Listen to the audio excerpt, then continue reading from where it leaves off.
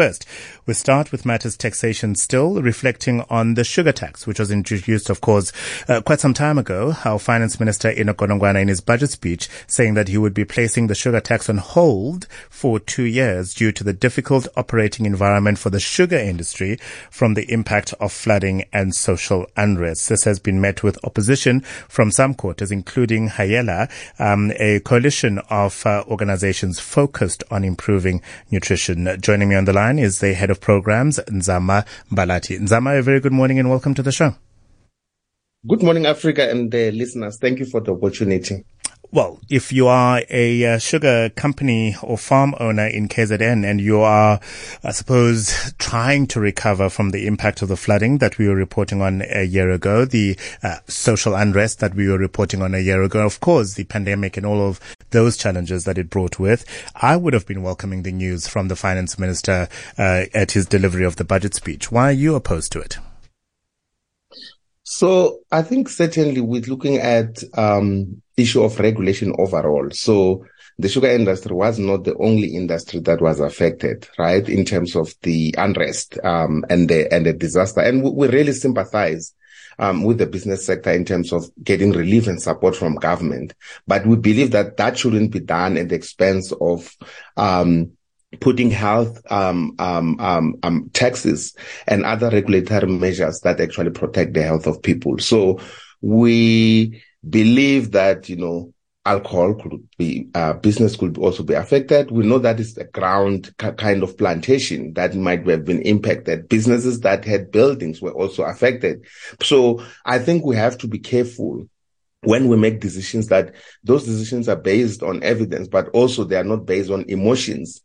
Because I think this has just been, one of the things, and many things that the sugar industry has been struggling with for 2 decades, 3 decades, has been struggling, to keep up to pace, with competitiveness, as an industry to be able to sustain itself.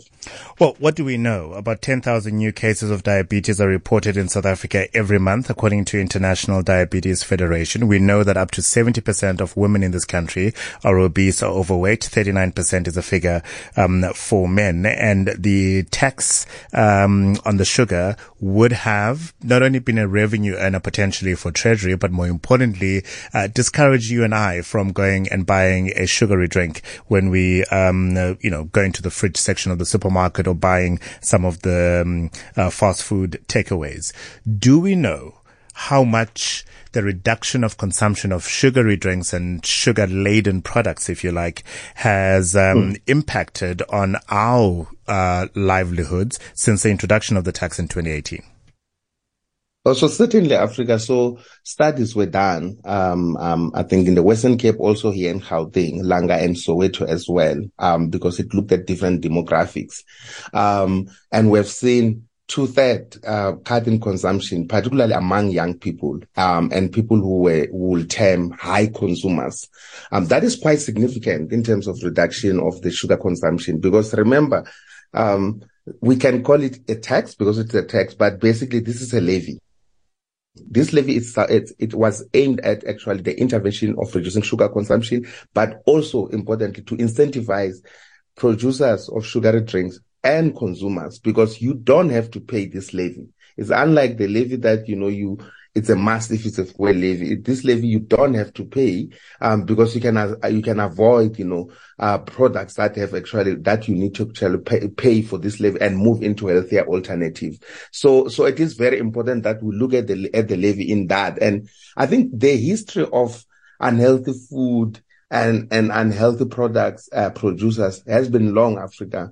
If you look from tobacco to alcohol, they have always vehemently refused regulation, and the form of health taxes that could actually encourage people who live in South Africa to actually make healthier alternatives. All right, we'll leave it there. Thank you very much, Nzama Mbalati, head of programs at Hayala, one of the organizations that are opposed to the announcement by the finance minister Enoch Godongwana during his budget speech recently that he'll be placing the sugar tax on hold for a period of 2 years due to the difficult operating environment for the sugar industry from the impact of flooding and social unrest.